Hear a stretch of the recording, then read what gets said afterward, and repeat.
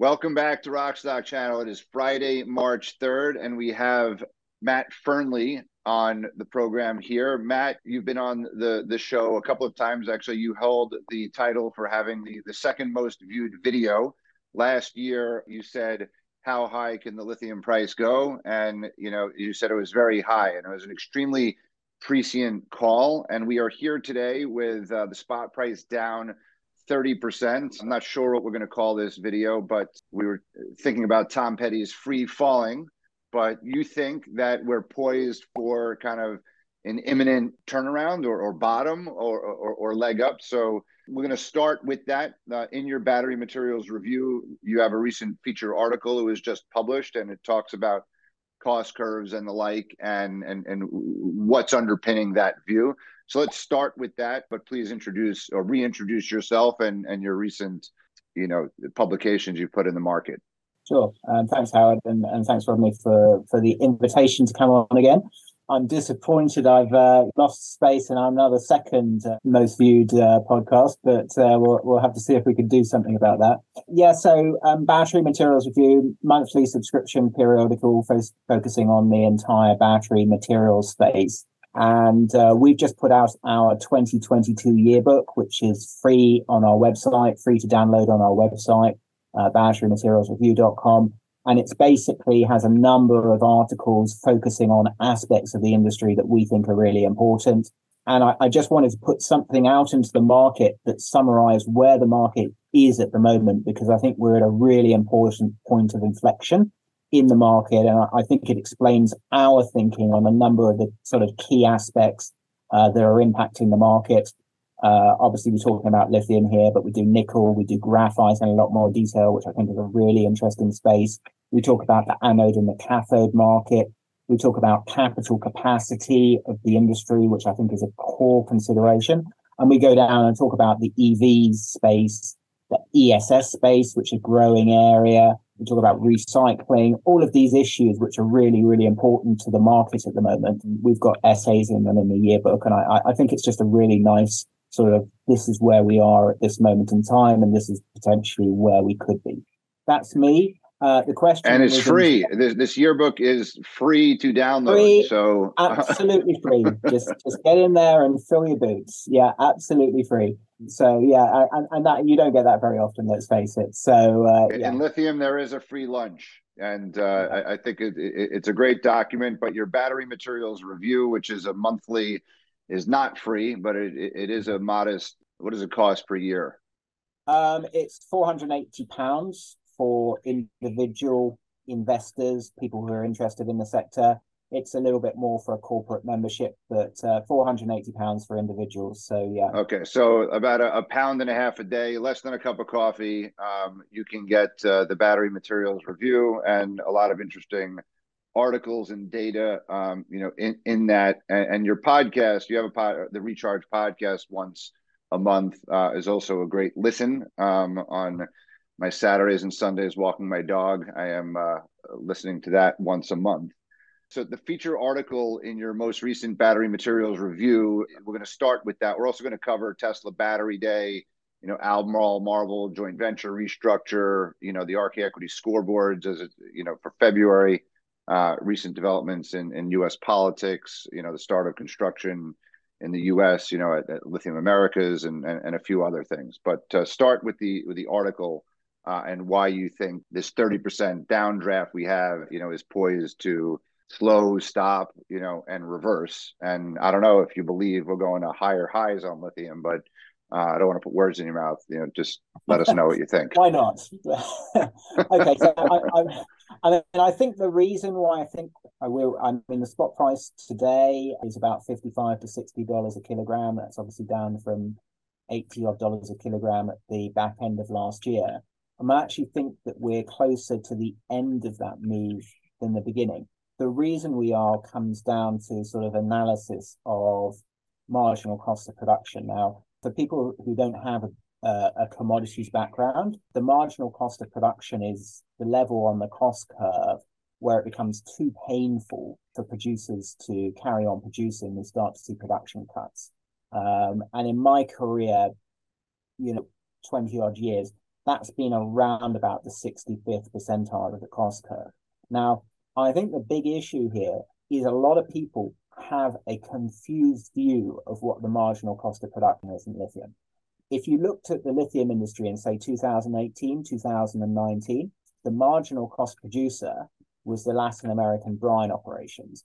The guys like SQM and Albemarle that are producing, very low cost from the sort of Chilean and potentially the Argentinian brines as well. But the marginal cost producer now is not, because we've seen very, very substantial changes in the lithium market over that time. And one of the most important changes started to come in at the beginning of last year.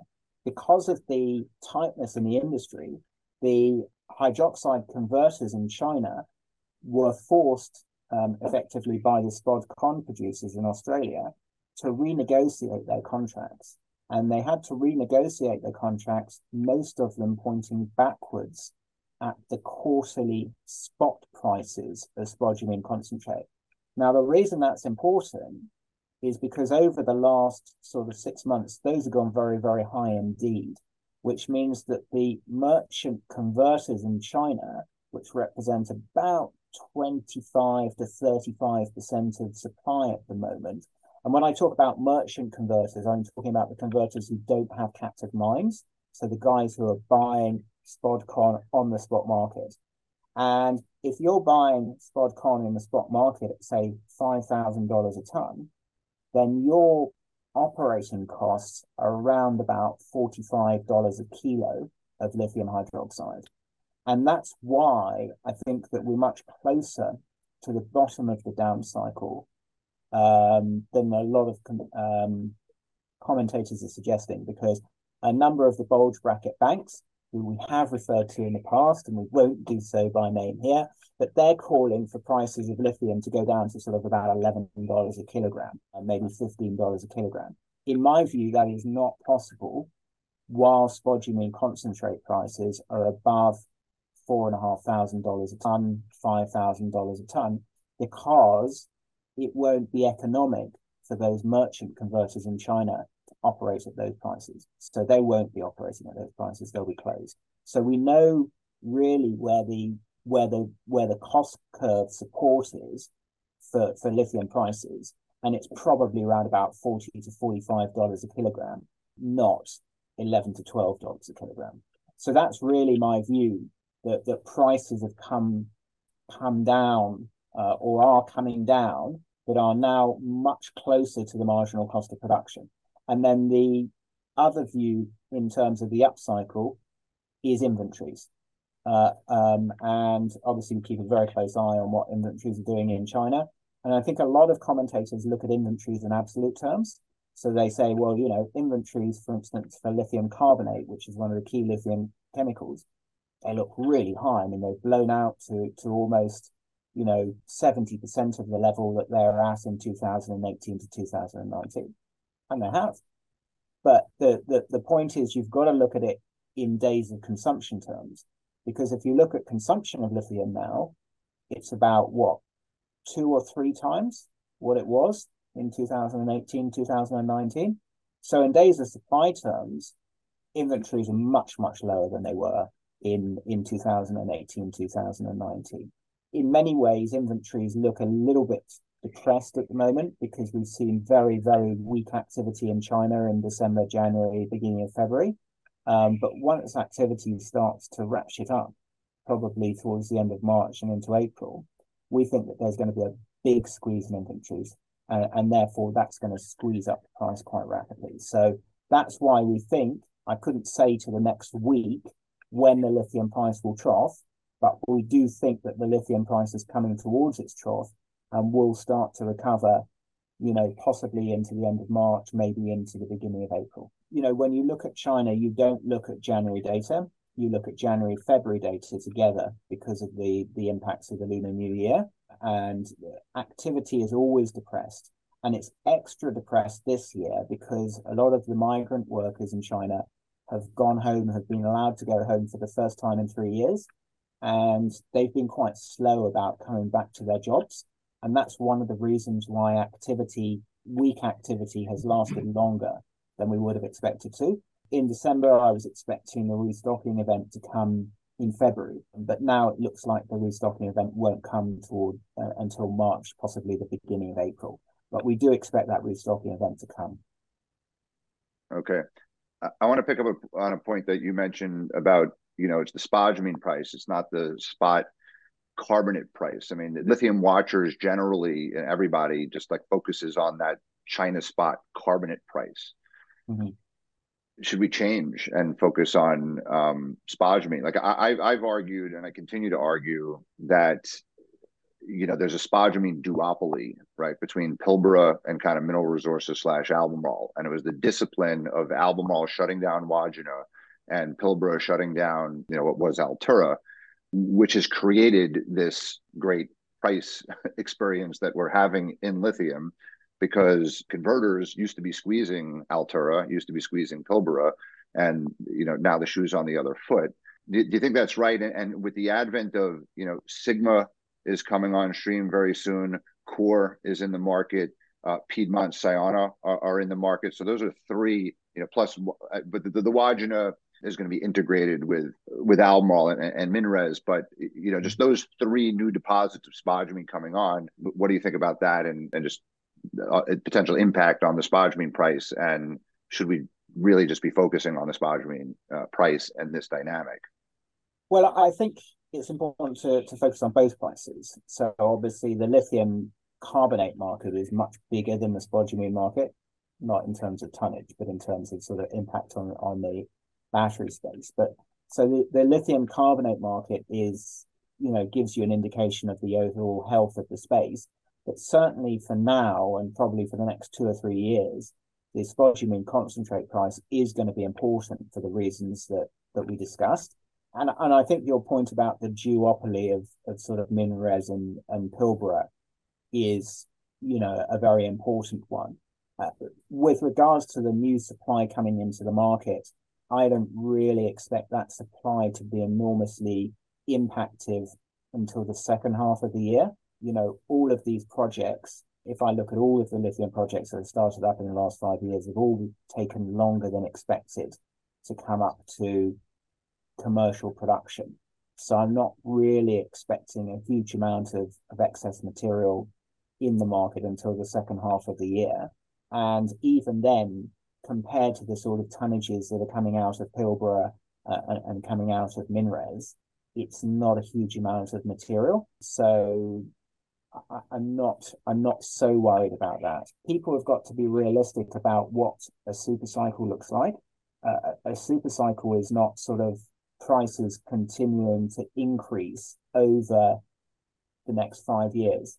A super cycle is about prices being, on average, at a much higher level. So, if you look at the copper price chart between, say, 2002 and 2012, that's an example of a super cycle. Copper prices averaged a very high level, but they were very cyclical around that.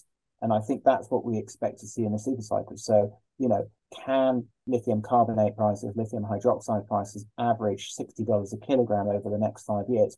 Absolutely, for certain. But will there be potentially very substantial fluctuations in price over that time? Yes, there will be as well. So in my view, the super cycle, stronger for longer, still applies. It's just that we're going to see a bit more cyclicality of pricing within that. So I think that we will see prices move up, into the middle part of the year, and there is a potential for prices, possibly to move down after that. But I do expect prices to remain at a very substantially elevated level. And, there's a lot of people out in the market, analysts out in the markets at the moment with regards to lithium saying, well, how can lithium prices remain, so high above the marginal cost of production for such a long period of time? Well, number one, they're not actually massively above the marginal cost of production for the reasons that we discussed earlier. And number two, in an environment where there's an underinvestment in new supply, we've seen in the past with the base metal super cycle in the late 2000s that prices can remain at elevated levels for 5-10 years if there isn't enough supply in the market. So, I would also disagree with that view. So just if I can clip in here, Matt. So back in my old life when I ran a mining book in London and did base and bulk metals, you'll remember nickel got very tight, got to $50,000 a ton. The Chinese weren't having it. They introduced nickel pig iron, much lower content. Price of nickel plummeted back to whatever it was, $8,000 a ton. So the question is, it's very clear, given that there aren't enough spodumene resources in domestic China, and they don't have that availability, is they are looking, it would appear, to solve the high price riddle, because in the end, the average cost of a car in China is much lower, and they want to export to the rest of the world. So they want to make their markets competitive. And we don't have to get into the CATL debate, but I think broadly speaking, it looks like it's very specific companies that are looking to be saved by those pricing reductions. Is China looking to replicate the nickel pig iron moment and disrupt the lithium industry with sodium ion and with lepidolite? So I'll take the lepidolite question first of all. I don't think it's looking to disrupt the lithium industry. I think it's looking to... Well, sorry, I mean to try and get the price, bring supply. I think it's looking to get the price down and keep its own industry profitable. I'm not overly worried about the lepidolite capacity in China. Yeah, on sodium ion, really interesting situation. I've had a lot of conversations about this over the last sort of 2-3 months or so. Sodium ion will never have the energy density from a scientific point of view that an LFP battery can have. I think the other thing about sodium ion is that, yes, it looks very interesting now when demand might be a couple of gigawatt hours a year, but will prices in the value chain be impacted if you take demand up to 100 gigawatt hours a year or 500 gigawatt hours a year? Because we heard all of these arguments for LFP. LFP is much, much cheaper. Well, LFP 5 years ago was much, much cheaper. But then when you tried to upscale the supply chain, it put all of these pressures on through the supply chain and prices went up, costs went up. And that's a risk for sodium ion. Potentially I see applications for sodium ion in stationary storage, and I potentially see us in 2 and 3 wheelers. And I am excited about it because, let's face it, we need something to help on the lithium ion side. Okay. I want to turn in a second to Tesla's Investor Day and a discussion there. But before doing that, just want to make our own advertisement here for RK Equity. Anyone watching, I'd encourage you to come to our website and register your email if you haven't already, because we send out a lot of stuff by email in addition to Twitter and LinkedIn. And this video will have an extended cut, for our Patreon viewers. So I would encourage you to subscribe via Patreon. We'll have a link put up here, and please subscribe to the channel. But the biggest thing I want to advertise is that RK Equity and Rockstock Channel are putting on its first ever conference on March 21st. This is going to be all virtual, and it's going to be called Canada Rocks. It's going to focus 100% on what's happening in Quebec and Ontario, in particular with spodumene producers there. But we're also going to feature a little bit about graphite. And Matt has graciously agreed to speak, and moderate there, as well as Katie LaChapelle at Canaccord, David Deckelbaum at Cowen, Ernie Ortiz, of Lithium Royalty Corp, and Ken Brinsden is going to give a keynote fireside chat. So stay tuned on Twitter and LinkedIn for some more detail about that. But quick comment on graphite. I saw your interview on miningeducation.com. We're not going to cover graphite too much here, but what was the takeaway for that? And as a quick advertisement for this conference and more coverage of graphite in the near term by ourselves. The situation hasn't changed. We have a huge underinvestment in the sort of midstream graphite space. So We don't really have a shortage in upstream projects, but we have a huge underinvestment in midstream anode materials, spherical graphite, coated spherical graphite projects in the Western world. And, of all of the 10 or 12 projects that we count under development at the moment, we need all of them to work, and we need all of them to work straight away if we're going to fill in the expected graphite gap. And realistically, given what we've seen in the space over the last sort of 4 or 5 years, probably some of them are going to be delayed. So, we are quite, from one point of view, worried about the graphite gap, but from the point of view of investors, excited about the potential for a graphite gap. But yeah, I mean, it's definitely a space to watch. And in terms of the magnitude and the impact for investors, I think it's really exciting because nobody really understands graphite. And I think there's huge upside potential. And I think the graphite gap could be as important as what we've seen in lithium. I mean, if you look at the lithium ion cells, what are the constant materials? Well, it's lithium and graphite. And if you don't have graphite, you don't have lithium ion cells. So for me, people need to do a little bit more research on what I think is going to be potentially a really exciting segment in the next 4 or 5 years. Yep, I think so too. Unfortunately, graphite doesn't have like an Albemarle, Livent, and SQM equivalent educating investors about them on a quarterly basis. So that is a reason for this knowledge gap. But but Syra is now public and producing, and they've gotten U.S.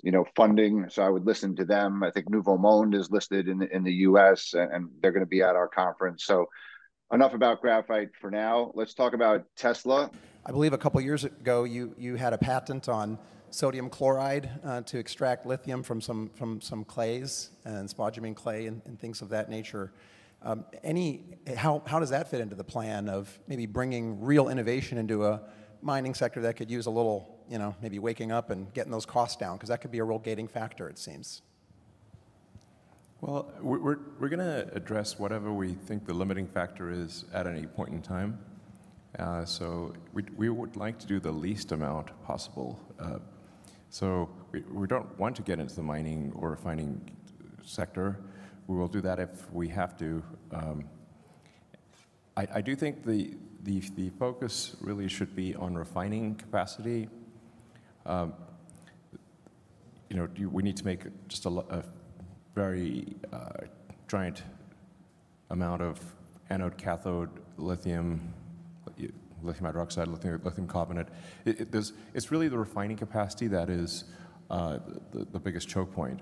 Did you hear anything new and exciting out of Elon's mouth, Drew Baglino's mouth, that they fully understand, where the bottleneck is and are addressing it?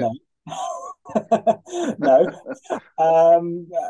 No. It was from the point of view of battery raw materials, it was pretty much the same old from Tesla. I mean, which isn't to say that they didn't say anything interesting. I mean, what they said was really fascinating. It was a really great day. I don't get the impression, I still don't get the impression they've really got their head around shall I say, the raw materials industry. I mean, they made a big song and dance about this lithium hydroxide refinery that they're building in Texas. And Elon's been quoted a number of times as saying that, refining is where he sees the bottleneck. And also he's been quoted a number of times as saying there's no shortage of lithium in the Earth's crust.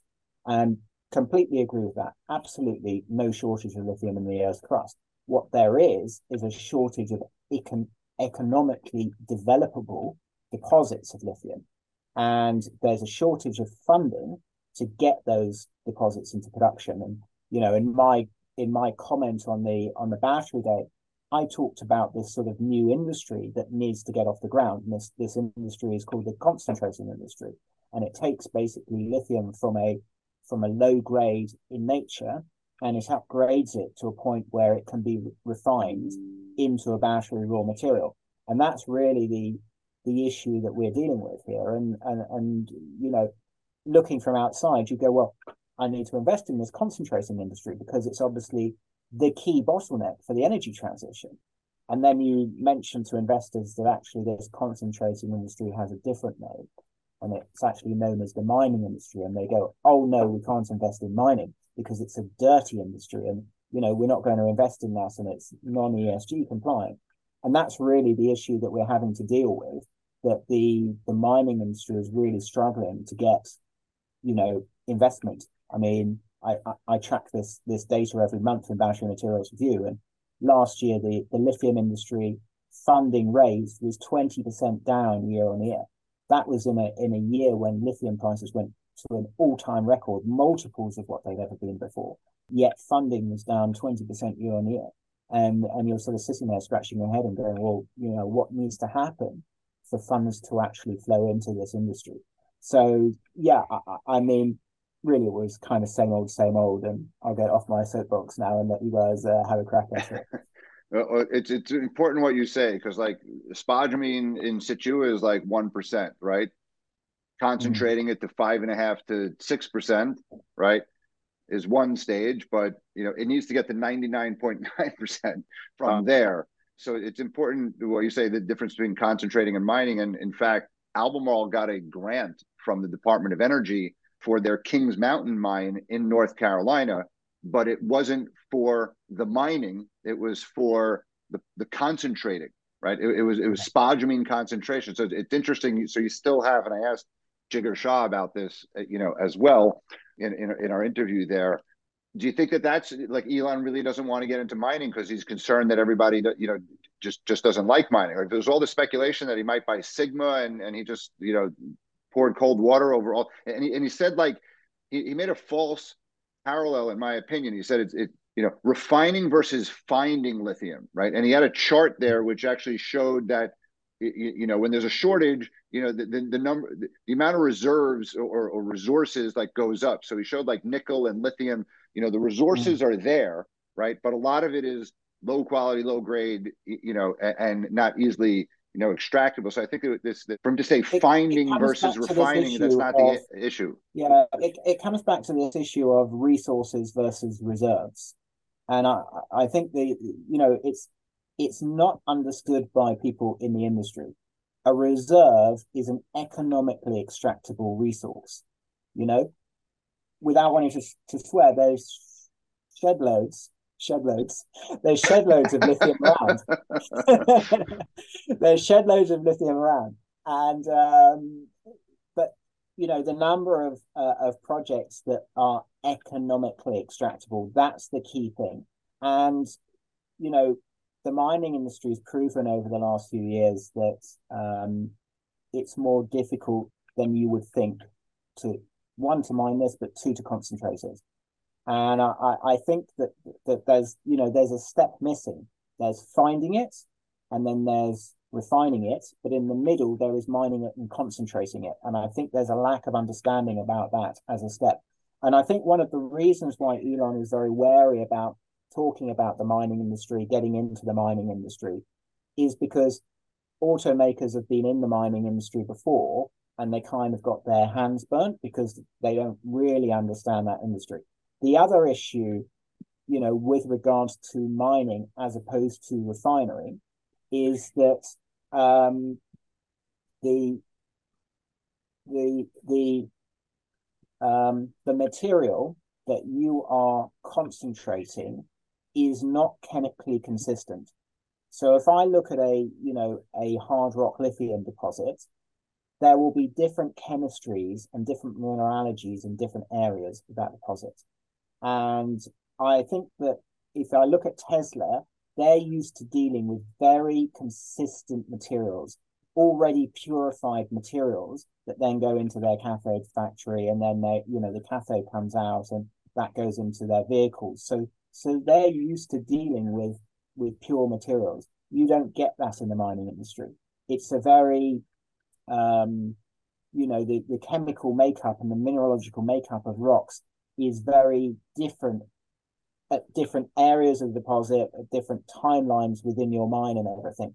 And I think that there is a real lack of understanding of that in the downstream industries, and also how to get around it. They're very distrusting of this industry that's taking like a very commodity product that's dug out of the ground and turning it into something that's a little bit more concentrated. So I think that's one of the reasons why he's very wary about it. I mean, he Yeah. was quite disparaging the mining industry. Yeah, but this guy reinvents everything. So just because car companies didn't do well in mining, in the 20s and 30s and 40s, doesn't mean that he can't do it better. I think it's interesting. There have been some disruption or in Tesla's procurement area. A lot of people have left the company recently. One left to join a lithium major, another left to join GM, and soon after that person left, he signed a deal with LAC. And one left for Rivian. I find we've actually seen that in a number of the OEMs. So, for instance, in the European OEMs, there's also been musical chairs. So I think there's a lack of I think there's an annoyance in the procurement departments that the OEMs haven't been acting quicker in terms of locking up supply, and maybe that's what's finally moved some of the OEMs to lock into some of these deals. But certainly, the number of departures at Tesla must be disruptive to so Matt, here's the thing: is you noticed in that investor day there was no talk of the low cost vehicle, of the smaller. So I mean, in order to make that fly, I know they're manufacturing efficiencies, etc., but you would need to have a very good lock on supply and price of your raw materials, and particularly lithium, to make that work. So I still find it somewhat odd that you look at the percentage of the cost of the battery now that's lithium, that you would not do both, lock in supply and lock in price. I mean, I would agree with that, and you, me, other guys in the space have been saying this for 4 or 5 years, and the OEMs just haven't been paying attention. So it seems to me the most obvious thing in the world that it clearly isn't to the OEMs. The other thing, of course, is that if you say, I don't like mining, then take a guess what happens when you try and permit and do everything else when the OEM says, I don't like mining. Well, who is going to like mining? Yeah. It's I understand, one needs to do it properly and so on, but there's a lot of, if you do a DMS only, a dry stack tailing, whatever, shipping it is, are you saying that doesn't fly? I don't, it doesn't, I mean, it's an existential crisis for them. Yeah. To me, you don't have to have the best mining operation in the world, but at the end of the day, if I'm producing, lithium hydroxide, say, at a cost of, say, $12 a kilogram, then surely that has to make more sense to me than buying it in the open market at $65 a kilogram, because that's really impacting my margins. I mean, it seems to me to tick all of the boxes. And even if I'm not the best miner in the world and I'm not the best converter in the world, these are not, it's not rocket science running these operations. So, maybe you don't hit your 70% recovery target for spodumene. Maybe you only hit 65%, and maybe you don't hit your 90% target for lithium hydroxide. Maybe you only hit 85%. But surely it's got to be cheaper than being exposed to open market prices. And I guess that comes back to the CATL, news that came out sort of in the last week or so as well. But again, that was my question earlier. If you look at the names of the OEMs, all Chinese, and then you look at the production volumes of those companies limited. So is this again, are they looking to help their local industry survive and let someone else across foreign shores fall over who can't get access? Because the question is, what percentage of total volumes that CATL has in mind, because I've looked at the benchmark graphs and what they plan to expand to or whatever, how much are they really giving away at that price? Well, if for their own production, it will be enormously profitable for them at that price, if for their captive production. But if they're buying in the open market, one assumes that they would be buying at a loss, or they'd be making a loss on that material. Yes, so I'm saying it's gamesmanship. So on a tiny portion, they're sort of doing this jiggery pokery, and then they're hoping that the whole industry comes off and they can buy. I mean, I don't think the industry is that stupid, to tell you the truth.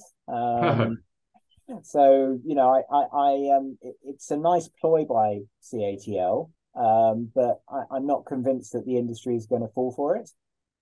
But do you think, I mean, do you think they've been nudged to support the local OEMs?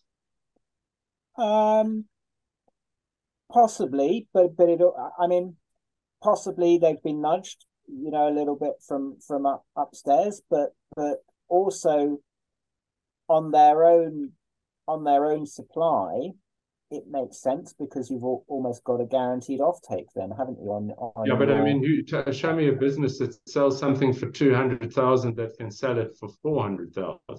Yeah, I don't know. I can't tell you what's happened. I can't tell you what. I mean, my gut feeling is they're trying to push the mining industry into a corner.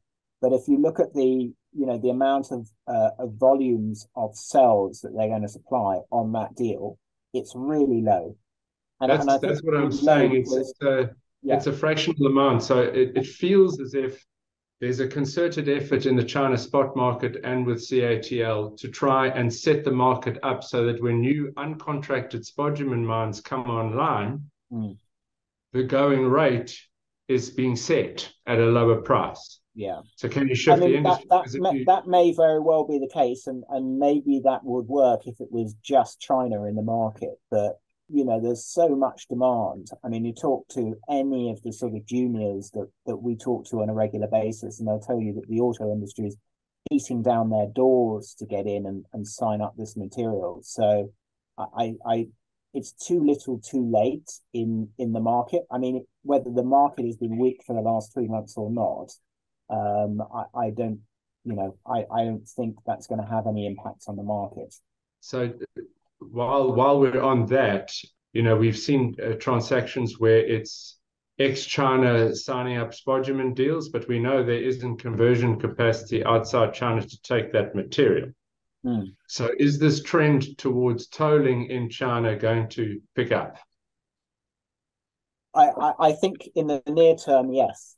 So, I mean, obviously, what's happened in Western Australia has proven how complex it is to actually open lithium refinery operations.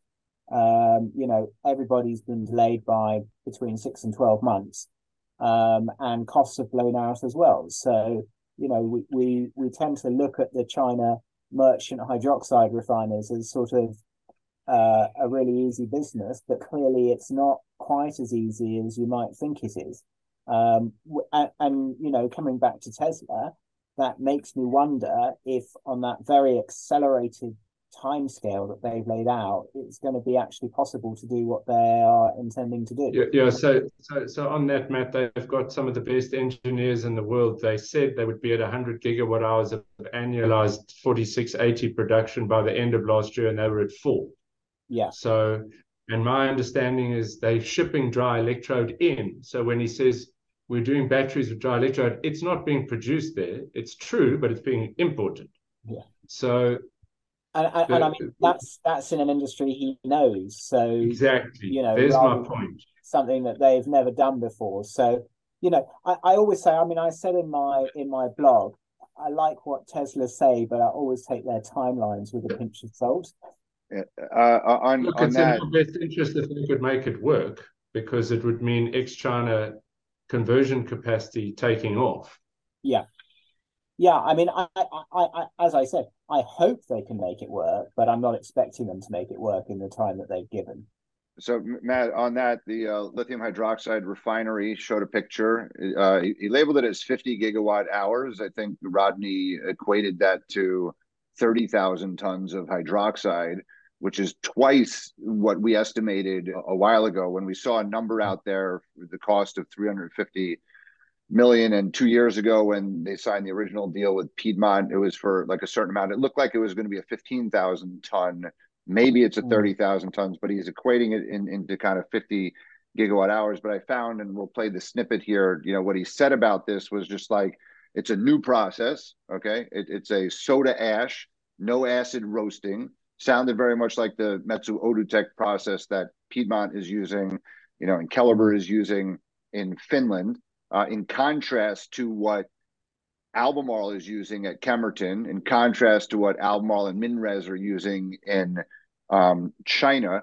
And he was basically saying, this is going to be commissioned in 10 to 12 months.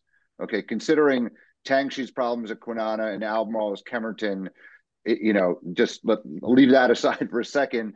But then he basically said, we're going to do things differently. And we're doing this because we have to. If you read his body language and Drew Baglino's body language, when they talked about cathode and they talked about this hydroxide, they really don't want to do it, right? Like it really felt like they didn't want to do it. But they're basically saying our suppliers aren't moving fast enough. But he basically implied that we're going to do this soda ash leaching, more environmentally friendly way to make hydroxide. And then we're going to teach our suppliers. We're going to teach Albemarle how to do it, right? What do you think about all of that? Well, good luck. I mean, if they can construct a lithium hydroxide refinery and get it, production to spec in 11 or 12 months with the new technology, then I think they've earned the right to teach everybody else how to do it.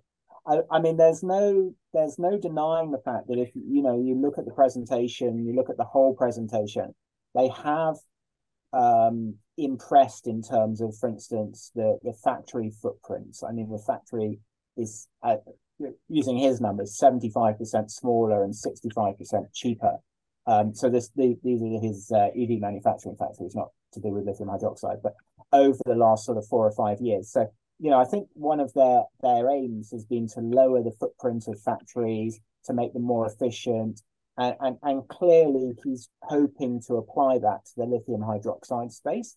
But, we just have to see if he can do it. And, he may very well be able to do it, but maybe he won't be able to do it during the time. I mean, I can understand perhaps it taking longer for the Chinese lithium hydroxide converters to build capacity and whatnot. But, Albemarle is a chemical company, and they've been doing this sort of stuff for a long, long time. And, for a industrial company to turn around and say, look, we can beat a chemical company to setting up these assets, you just got to wish them luck and say, Yeah, I'm not. They have a lot of mechanical engineering. One thing in this is also, if you look at the contracts that they have, there's Piedmont, there's Liontown or whatever, and you were talking about how homogeneous is the material that you feed through here. There isn't enough coming from a single supplier here, let alone whether that material is consistent. They're going to be mishmashing their spodumene. Yeah, and I mean, that hasn't worked. I mean, or if that does happen, your recovery goes down. So if Liontown, for instance, is late or somebody else is late and you have to buy spodumene from another source, that's going to impact your refinery. So, yeah. So if you look at how they're piecemealing it, just taking 50,000 tons, which is, let's call it 7 on an LCE basis, and then another 7 somewhere else, and so on, this is going to get interesting.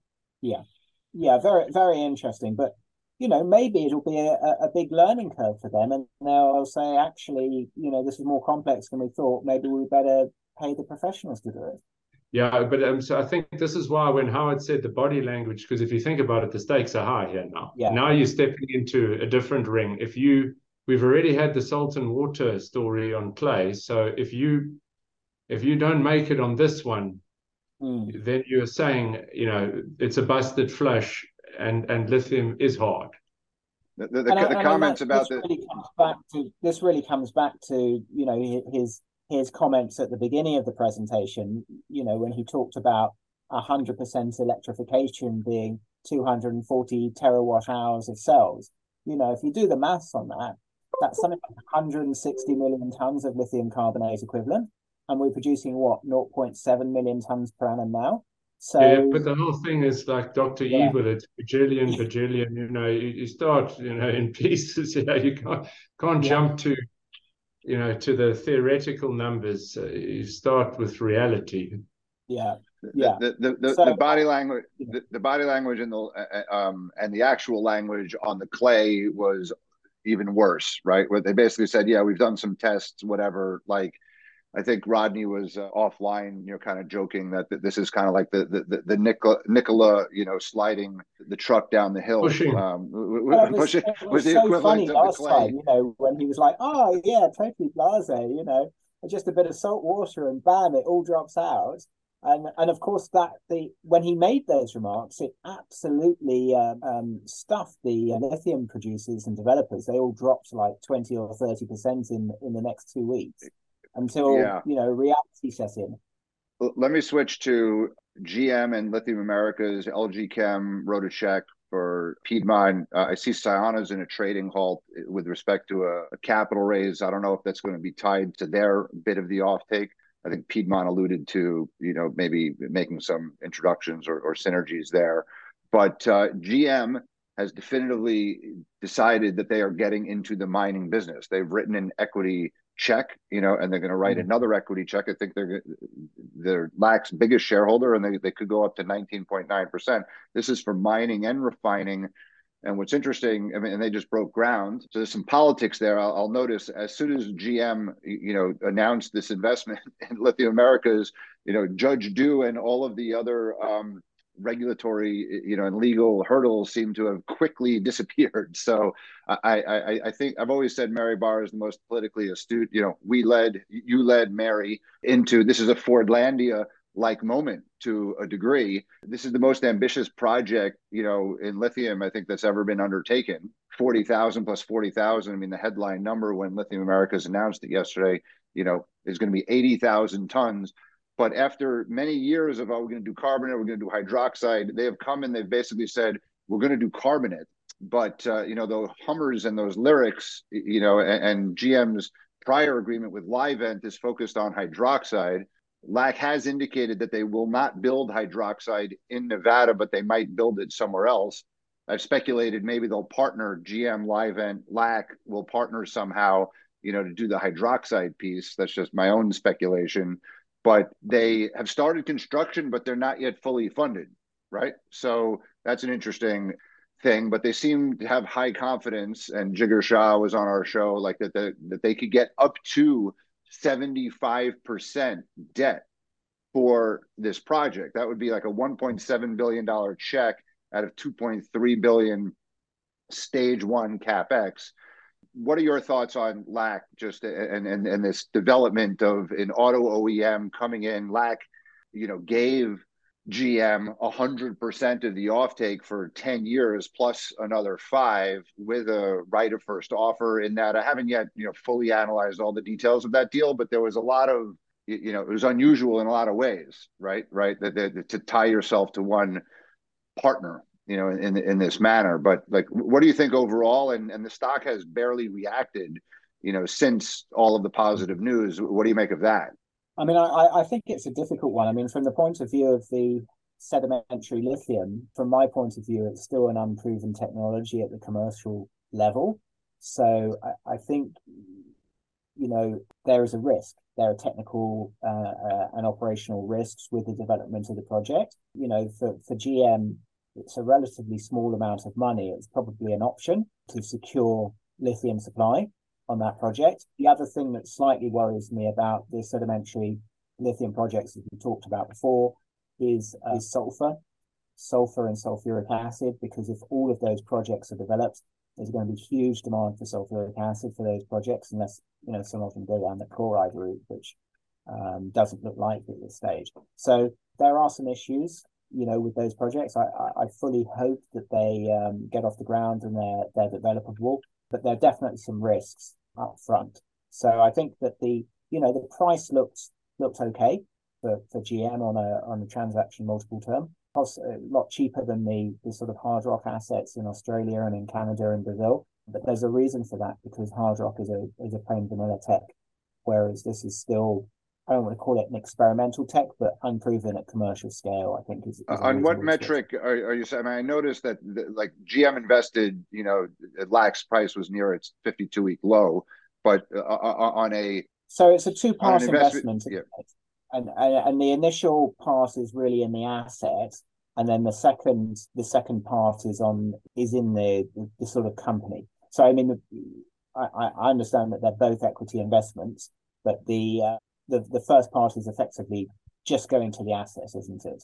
I'm not sure about that. I think they invested at parent level, half of it. Yeah. And then there was some conditions precedent coming before they put the second tranche in. Yeah. And anyway, I mean, just to give you an idea, it was about $97.50 per contained resource ton, which is obviously materially lower than the sort of multiples we've seen for the hard rock projects, but probably justified, given what we've seen before.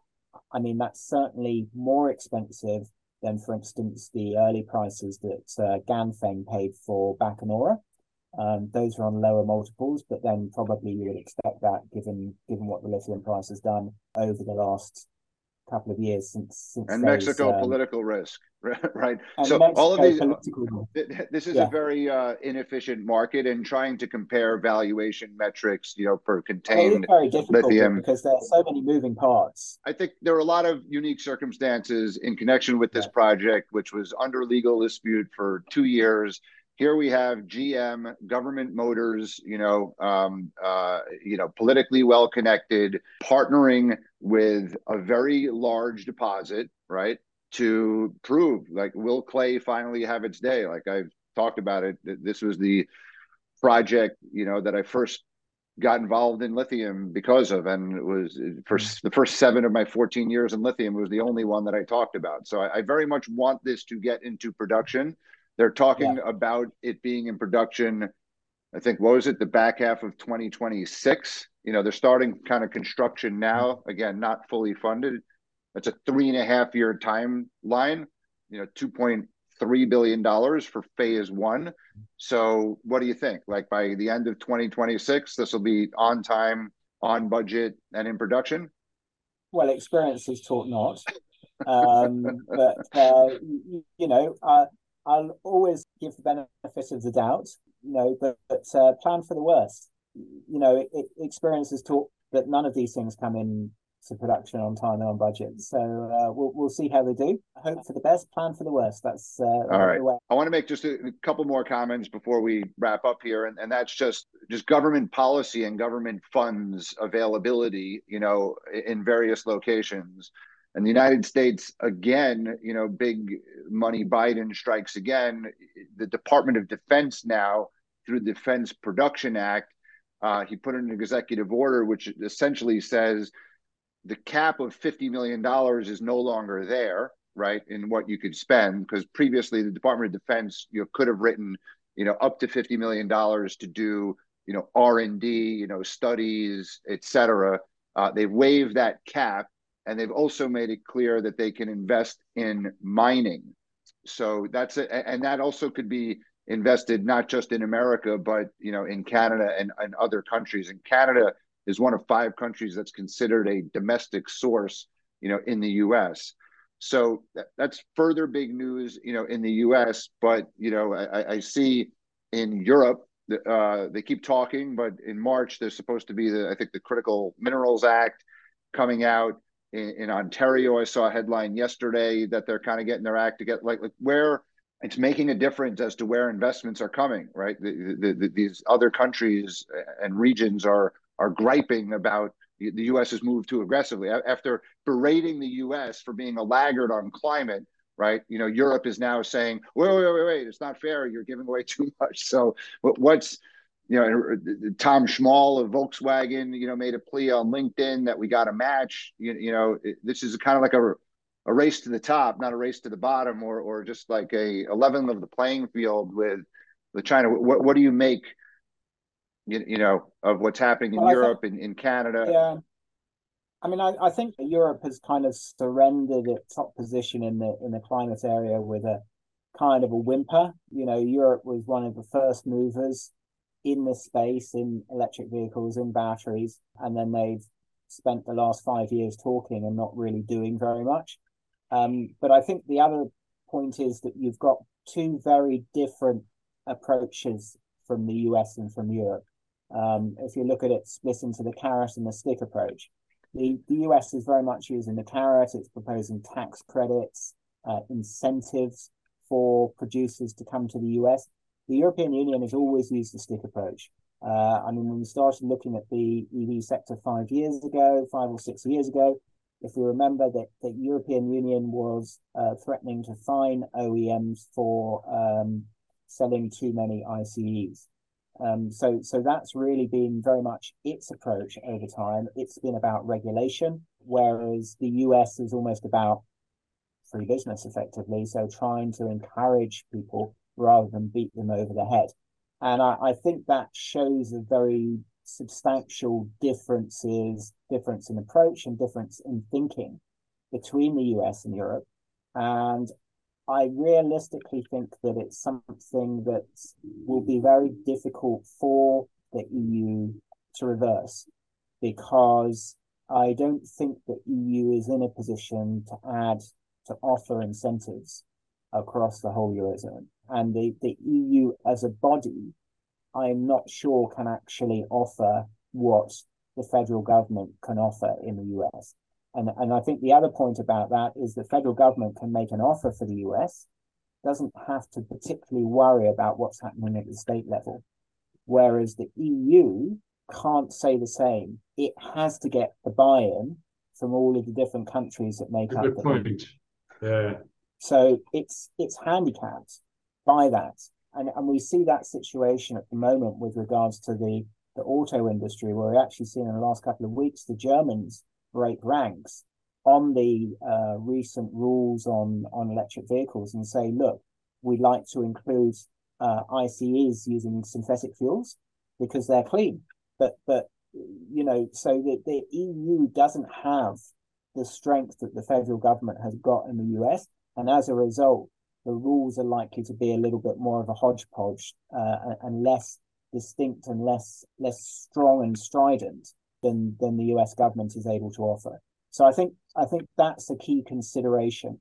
We're not really seeing an improvement in understanding of the mining industry from the Europeans. In fact, I was just reading a report today about how Finland is tightening up its mining rules, its mining development rules, so that now local communities can have more of a say in terms of how easy it is to develop mining projects.